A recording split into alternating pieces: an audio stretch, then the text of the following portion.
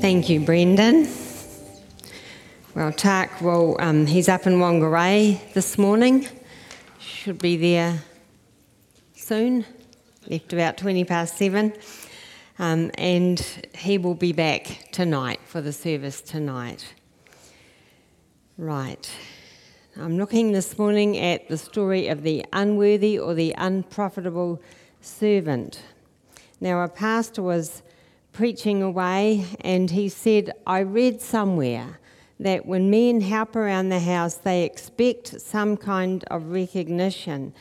Now, did he really have to read that in a book? Anyway, he continues.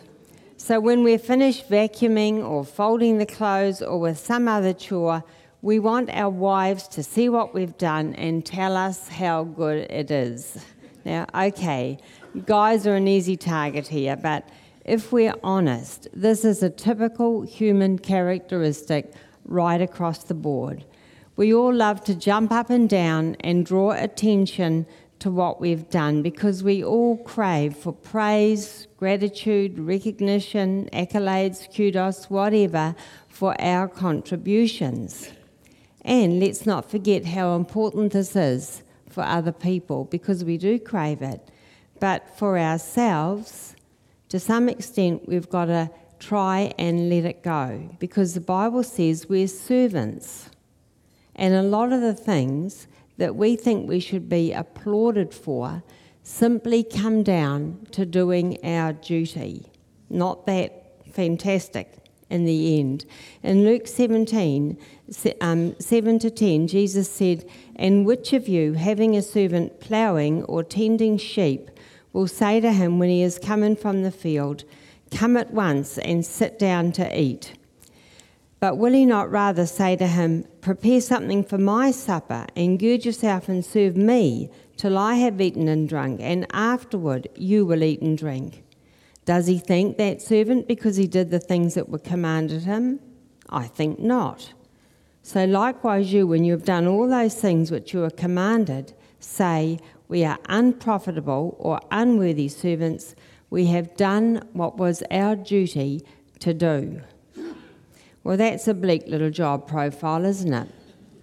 We're not going to find a lot of people lining up for that one, but actually it's talking about us. Serving is not an option, it's our duty.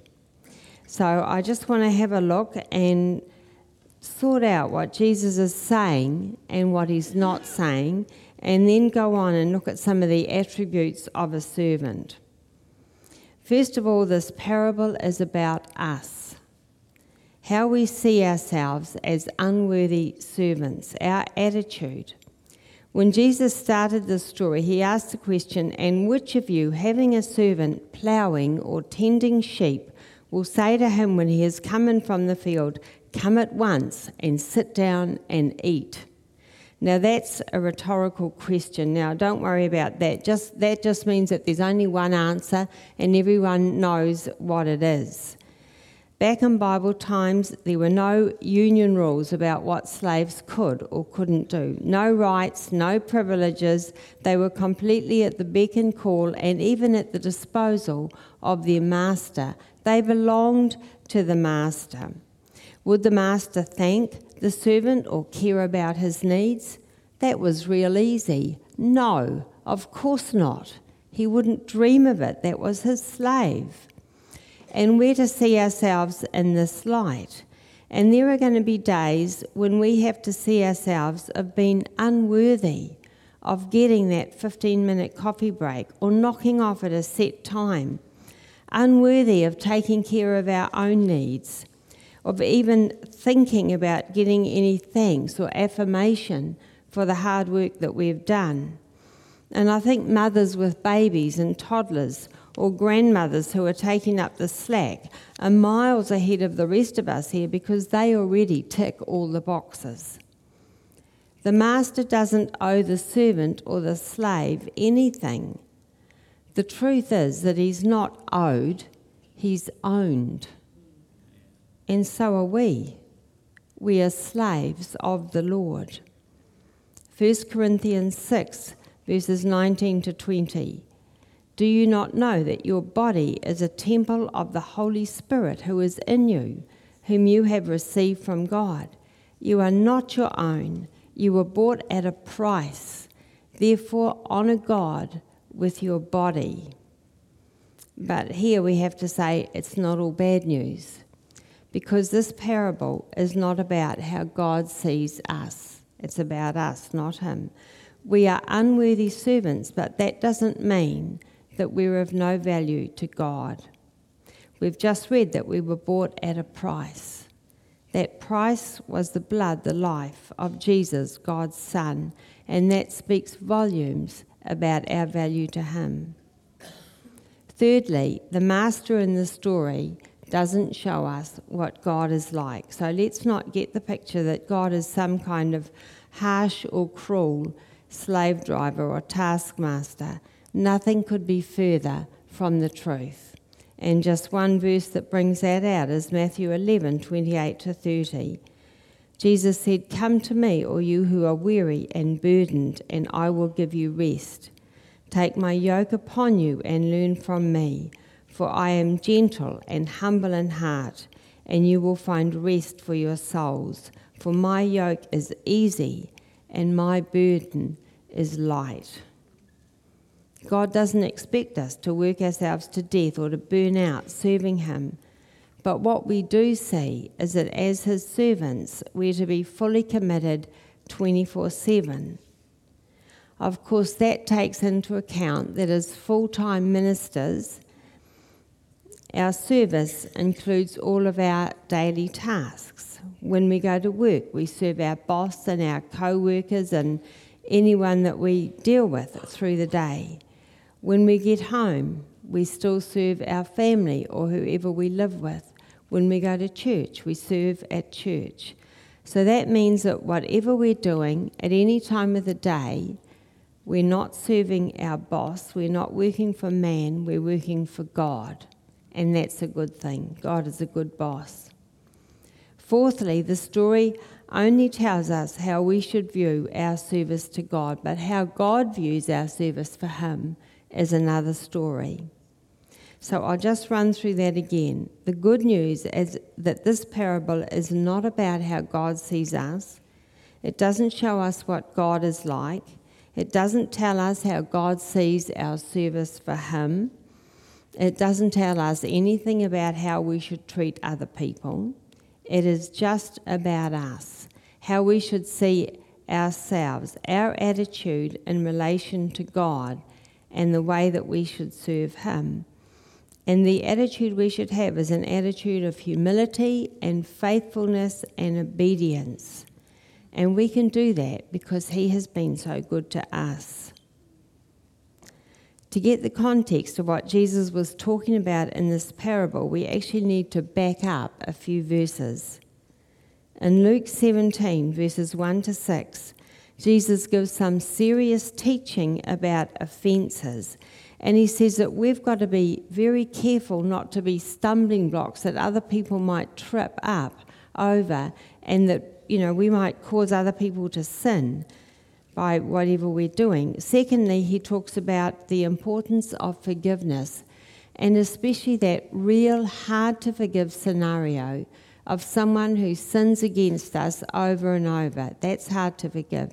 Sometimes they might do it, lots of times, in the same day. And he's talking about this to the apostles, and they're struggling. They can see that this is beyond most human ability. It's going to take supernatural grace and faith. And so they asked Jesus for more. Luke 17 and verse 5, the apostles said to the Lord, "Increase our faith. Fill up our faith tanks," they plead, "or we are going to fail." Well, Jesus didn't say, "Good call, guys." Instead, he said, if you have faith as small as a mustard seed, you can say to this mulberry tree, "Be uprooted and planted in the sea," and it will obey you. In other words, you can do anything. But then he launches into this story of the unprofitable servant. And that wasn't what the disciples wanted to hear. Now, Jesus is not saying that we don't need faith. Faith is absolutely vital to the Christian life. Without faith, we can't please God. Without faith, we can't do anything. We can't even be saved. So he's not undermining the need for faith, but at this point, he sees it rather a greater quantity or a greater amount of faith. They need a different quality of faith. They need faith that is outworked in the faithfulness and humble obedience of an unworthy servant. Well, what kind of faith is that? It's the kind that you grow from a seed. And we'll get on to that a little further on. But first of all, we'll go back and look at the obedience and submission of a servant. Because isn't that the key quality that you'd look for in a servant? Like if I had a servant or if you had a servant, we would want them to do whatever we told them to do. We'd want them to obey us. There was a little boy who wanted to look like Mr. Universe. He wanted to have those big muscles. But when he looked in the mirror, of course, he didn't see those big bulging biceps and those rippling muscles, and he thought, I'm going to pray for muscles. And so every day he prayed and he prayed for muscles, and he did that for months, and he looked in the mirror every morning, but he didn't see the answer to his prayer. And of course we know why, don't we? Because you don't pray for muscles, you work out. You get some weights and, you know, all the things that you do with weights. I don't do, so I don't know how to do it. But he doesn't need to pray, he needs to exercise. And as he exercises and uses the little muscles that he's got, after a while, as he does that consistently, those muscles will gradually begin to get bigger. And it's the same with our faith. When we exercise our faith, it will begin to grow. So how do we exercise our faith? Well, by our actions, and we will see it growing. And the way we exercise it is obedience. That's the action. Obedience to God's word, obedience to any specific instructions that he gives us, you know, by tithing, praying, devotional life, praying for the sick, doing whatever he asks us to do, forgiving people who sin against us, praying for our enemies, being upright and honest in everything that we do, and all that. God tested Abraham by asking him to sacrifice his son, which is just unthinkable. But Abraham was doing it. He was doing it, and it was only at the very last minute that God intervened and saved Isaac's life. And Paul tells us that Abraham believed that God would raise his son from the dead. That's the kind of faith that he had, but his faith was only proven or seen as he did what God asked him to do or began to do it. And in the same way, our obedience is the evidence of our faith. The life of faith is the life of obedience, and the life of obedience is the life of faith. They go hand in hand. God requires total obedience. That's our part in the servant-master relationship that we have with him, and that is how we demonstrate our trust, our faith, our faithfulness, and even our humility, which are all attributes of a servant. And back in the 60s, there was a group of missionaries that were basically kicked out of the country where they were serving, but actually they didn't go, they escaped with some national friends high up into the Himalayas where people had never lived. And they found this hidden valley, and they planted the little bit of corn and rice that they had left. And then they prayed for a good harvest because their lives depended on it. And as the crops began to grow and mature, caterpillars appeared. And it looked like those caterpillars would destroy their crops. One man's rice crop was just eaten up, just reduced to stubble. So it was a real worry. It was actually a desperate situation. They needed a miracle. And so they really prayed and prayed. And then they felt that God was directing them to form this group made up of one person from each family, and this group was to go from field to field singing and praying for God to deliver them from these pests. Now you think, well, what was the point of that? But you see, they obeyed God and they did it. And then they waited and continued to pray.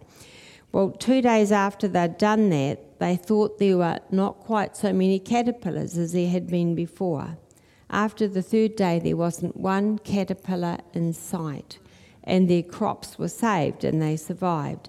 Now, the point is that while they just prayed, and I'm not saying anything about praying because obedience was required here, but when they just prayed, nothing was particularly happening. But when they acted in obedience to what they felt God was asking, the miracle happened because that showed their faith in God. Now, moving on, it takes humility to serve God, and it takes humility to obey and to submit to God's will. And I guess we all have our own views on what are the very worst sins, but according to the Bible, pride is right up there. It actually seems to be number one on God's hit list.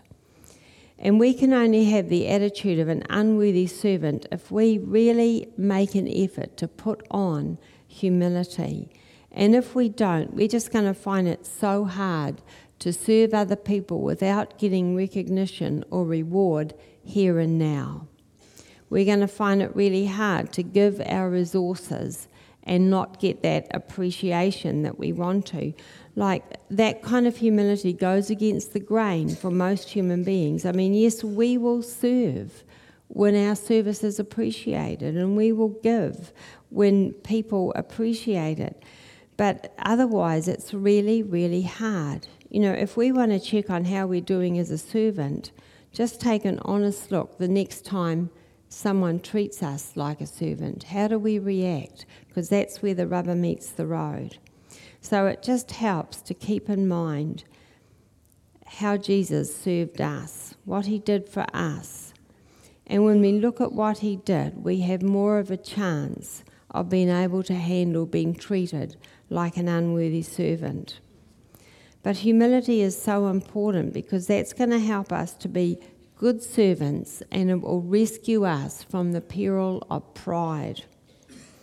Now, unfortunately, one of the dangers of faithfully serving God for a long time is that then we can fall into the trap of thinking that we're doing a good job. And that was a real problem or an issue with the Pharisees.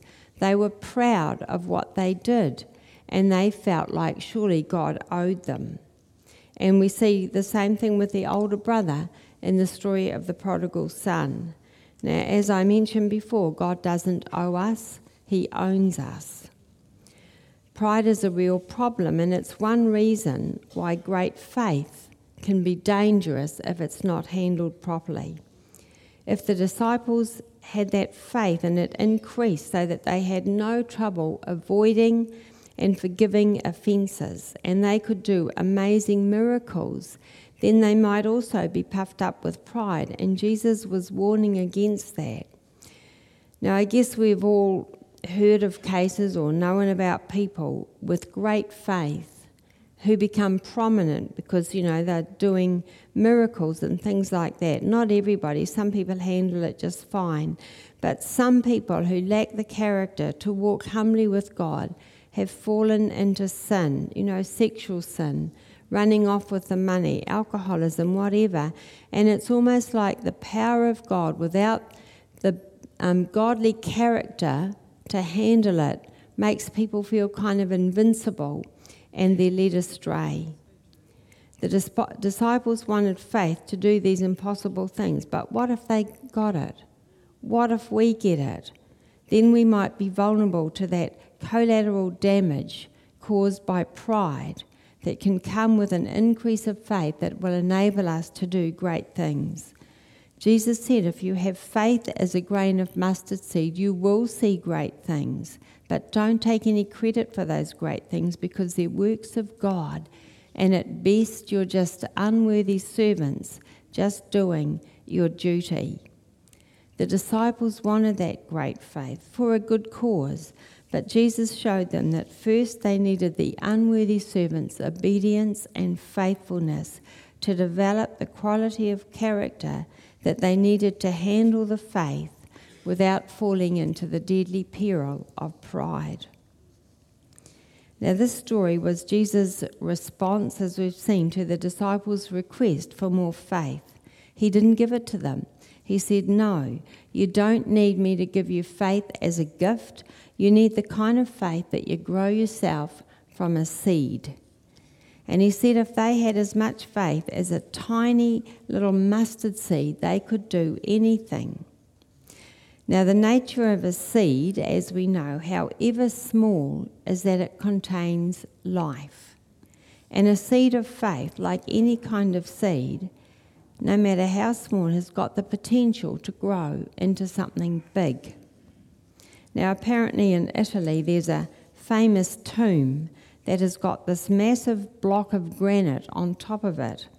The unbelieving man who was buried underneath of this in this tomb arranged for this huge rock to be placed over the top of his body, because he said if there ever was going to be a resurrection, he was going to make sure that he was not a part of it. So they buried his body in the grave, and they put this big slab of granite that weighed many, many tons on top. But just before the granite was put in place, a passing bird or something must have dropped an acorn on the grave. And in time, that acorn grew into an oak tree. And now that huge big block of granite is split right through the middle, with an oak tree growing up through it. The acorn had life in it, and the life grew and eventually split tons of granite. Jesus said the disciples' faith should be like a tiny mustard seed which had life in it. You see, the life principle is more powerful than any other force, and given the right conditions, that seed is capable of growing and producing amazing results. Now, the right conditions, and we see in this story that we're looking at, can be summed up in two words: faithfulness and obedience. And if we're really serious about growing our little mustard seed of faith, then we must always seek to know God's will and to totally act within God's will. Campbell Morgan, who was a great Bible scholar, says there are three aspects to a living faith: conviction about the truth or the facts of God, relationship with God, and total submission or absolute obedience to God's will. Well, it goes without saying that we need to believe in God, but we also need to have a relationship with Him. Untold people believe in God. Jesus said even the demons believe, but not all who believe in Him have a living relationship or a living faith. But the third ingredient of submission to God's will is like the key issue for us today, because this is where faithfulness comes in. Faithfulness in doing our duty. Faithfulness in giving unlimited forgiveness. Like, if you think about that, do we really need more faith for that, or do we just need to obey and just do it? The servant-master relationship with God strengthens the case for submission and obedience. We're the servants, He's the master. He gives the orders, we obey. And in John's Gospel, Jesus said, "You are my friends if you do what I command." I think that's interesting. Jesus calls us friends there, not servants, but the requirements on His friends is exactly the same as it is for unworthy servants. Friends get more inside information, but they still have to obey. The disciples wanted more faith, but Jesus said, if you have faith as small as a mustard seed, in other words, just that little thing but with the life principle inside of it, and faith that seeks only to know God's will, then you can do anything. Jesus Himself did that. He said, I only do what I see the Father doing. It comes back to relationship, hearing God's voice, trusting Him, and being fully submitted to Him. Now, the unworthy servant's duty includes waiting on God. Luke 17 and verse 8. Would the master not rather say, "Prepare my supper, get yourself ready, and wait on me while I eat and drink. After that, you may eat and drink." Other versions say, "Change your clothes, put on your apron, or gird yourself and wait on me." In other words, get ready. When we've been working out in the field, as it were, and we come into the house to serve the master, we have to prepare ourselves. It's like we've been out working for God as full-time ministers in the marketplace, in the home or in the community. We still have to wait on God. Being involved in ministry doesn't mean we let go of our devotional life. That's a priority. We've got to do that first. Waiting on God speaks of time spent in God's word and in prayer. Changing our clothes and putting our apron on seems like spending time preparing and getting ready to serve the Master. These words remind us that we've got to be well prepared, studied up, prayed up, pumped up, practiced up, whatever, to serve. Be that teaching in children's church, taking the life group study, ushering, preaching, serving in the car park, leading the worship, playing in the band, or any other area of service. The key is not to be a slacker, but a servant who has done his homework and is prepared for their duty. So we serve God by waiting on him. Now, unlike the master in the parable, God is not unappreciative of our efforts. In fact, he's a kind master who loves to bless his servants with rewards that we don't deserve. And here's just one of a number of verses about this. Matthew 10, verse 42. "If anyone gives even a cup of cold water to one of these little ones because he is my disciple, I tell you the truth, he will certainly not lose his reward." Now, some commentators say that it's wrong, unchristian, and selfish to even think about rewards. Now, Tak has told me on a number of occasions, and I'll leave you to work out what those occasions might be, but he has told me that right at the back of the road code, there's a sentence in an Indian language which says if you're of Indian descent, none of this applies to you, and you can drive however you want. Now, if God didn't want us to know about rewards, you would think that he might have had something like that in the last page of the Bible, wouldn't you? Like some kind of cryptic spiritual language that only the most mature Christians could understand. You know, by the way, all the good you do will be rewarded, but don't tell the others, they can't handle it. But no, it's right there, out in the open, for all of us to see. So God must want us to be encouraged or motivated by knowing that serving him is not unprofitable and it's not meaningless to us. Now, one of the benefits about rewards is that it helps us to wait and to be patient, or to restrain that inner child part of us that likes to jump up and down and say, "Look at me, look at me, look at me." We all know about that, especially if you've got, 3-year-olds and 4-year-olds. And, that self-control works for us when it comes to eternal rewards.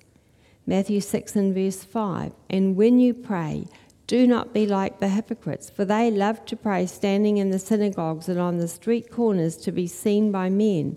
I tell you the truth, they have received their reward in full." Which is better, to have all these people saying, "Wow, have you heard that guy praying? What a spiritual giant, he's awesome." And then that's it. Or to have no one really knowing much about our prayer life, but meanwhile we wait patiently for heavenly rewards which are out of this world and which last for all eternity. Being armed with the truth of eternal rewards can help us to have the self-control to put off looking for that temporary buzz here and now and to patiently wait for a much better deal up ahead. Now, some of you know that I don't like shopping. I hate shopping. So from time to time, I buy clothes from Easy Buy, which is a catalogue, and it's not actually as easy as you'd like to think. But I have discovered that they sometimes seem to have special discounts on weekends. So if I'm ever going to order anything, I do my ordering on the weekends. So there's a tip for those of you who do Easy Buy. And so far it's paid off. It really has. Because I love bargains. We all love bargains, don't we? Well, the Bible is way better than any Easy Buy catalogue. There are some great bargains. You know, free salvation. There is no other place in the whole world where you ever get anything like free salvation. That's the best. But taking the attitude of an unworthy servant is way better than it sounds at face value. It's actually one of those deals where you get 2 for the price of 1 with a prize thrown in. The deal is we embrace the unworthy servant role, humility, obedience, faithfulness, and all that. And firstly, we get grow your own faith from seed, and there's no limit to how big that can end up. Secondly, we get the parallel, grow your own character that will enable us to handle the faith without being destroyed by pride. And in the end, we get eternal rewards for what we've done when really God's done it. So how good is that? Serving God is the best deal that we're ever going to get. Thank you.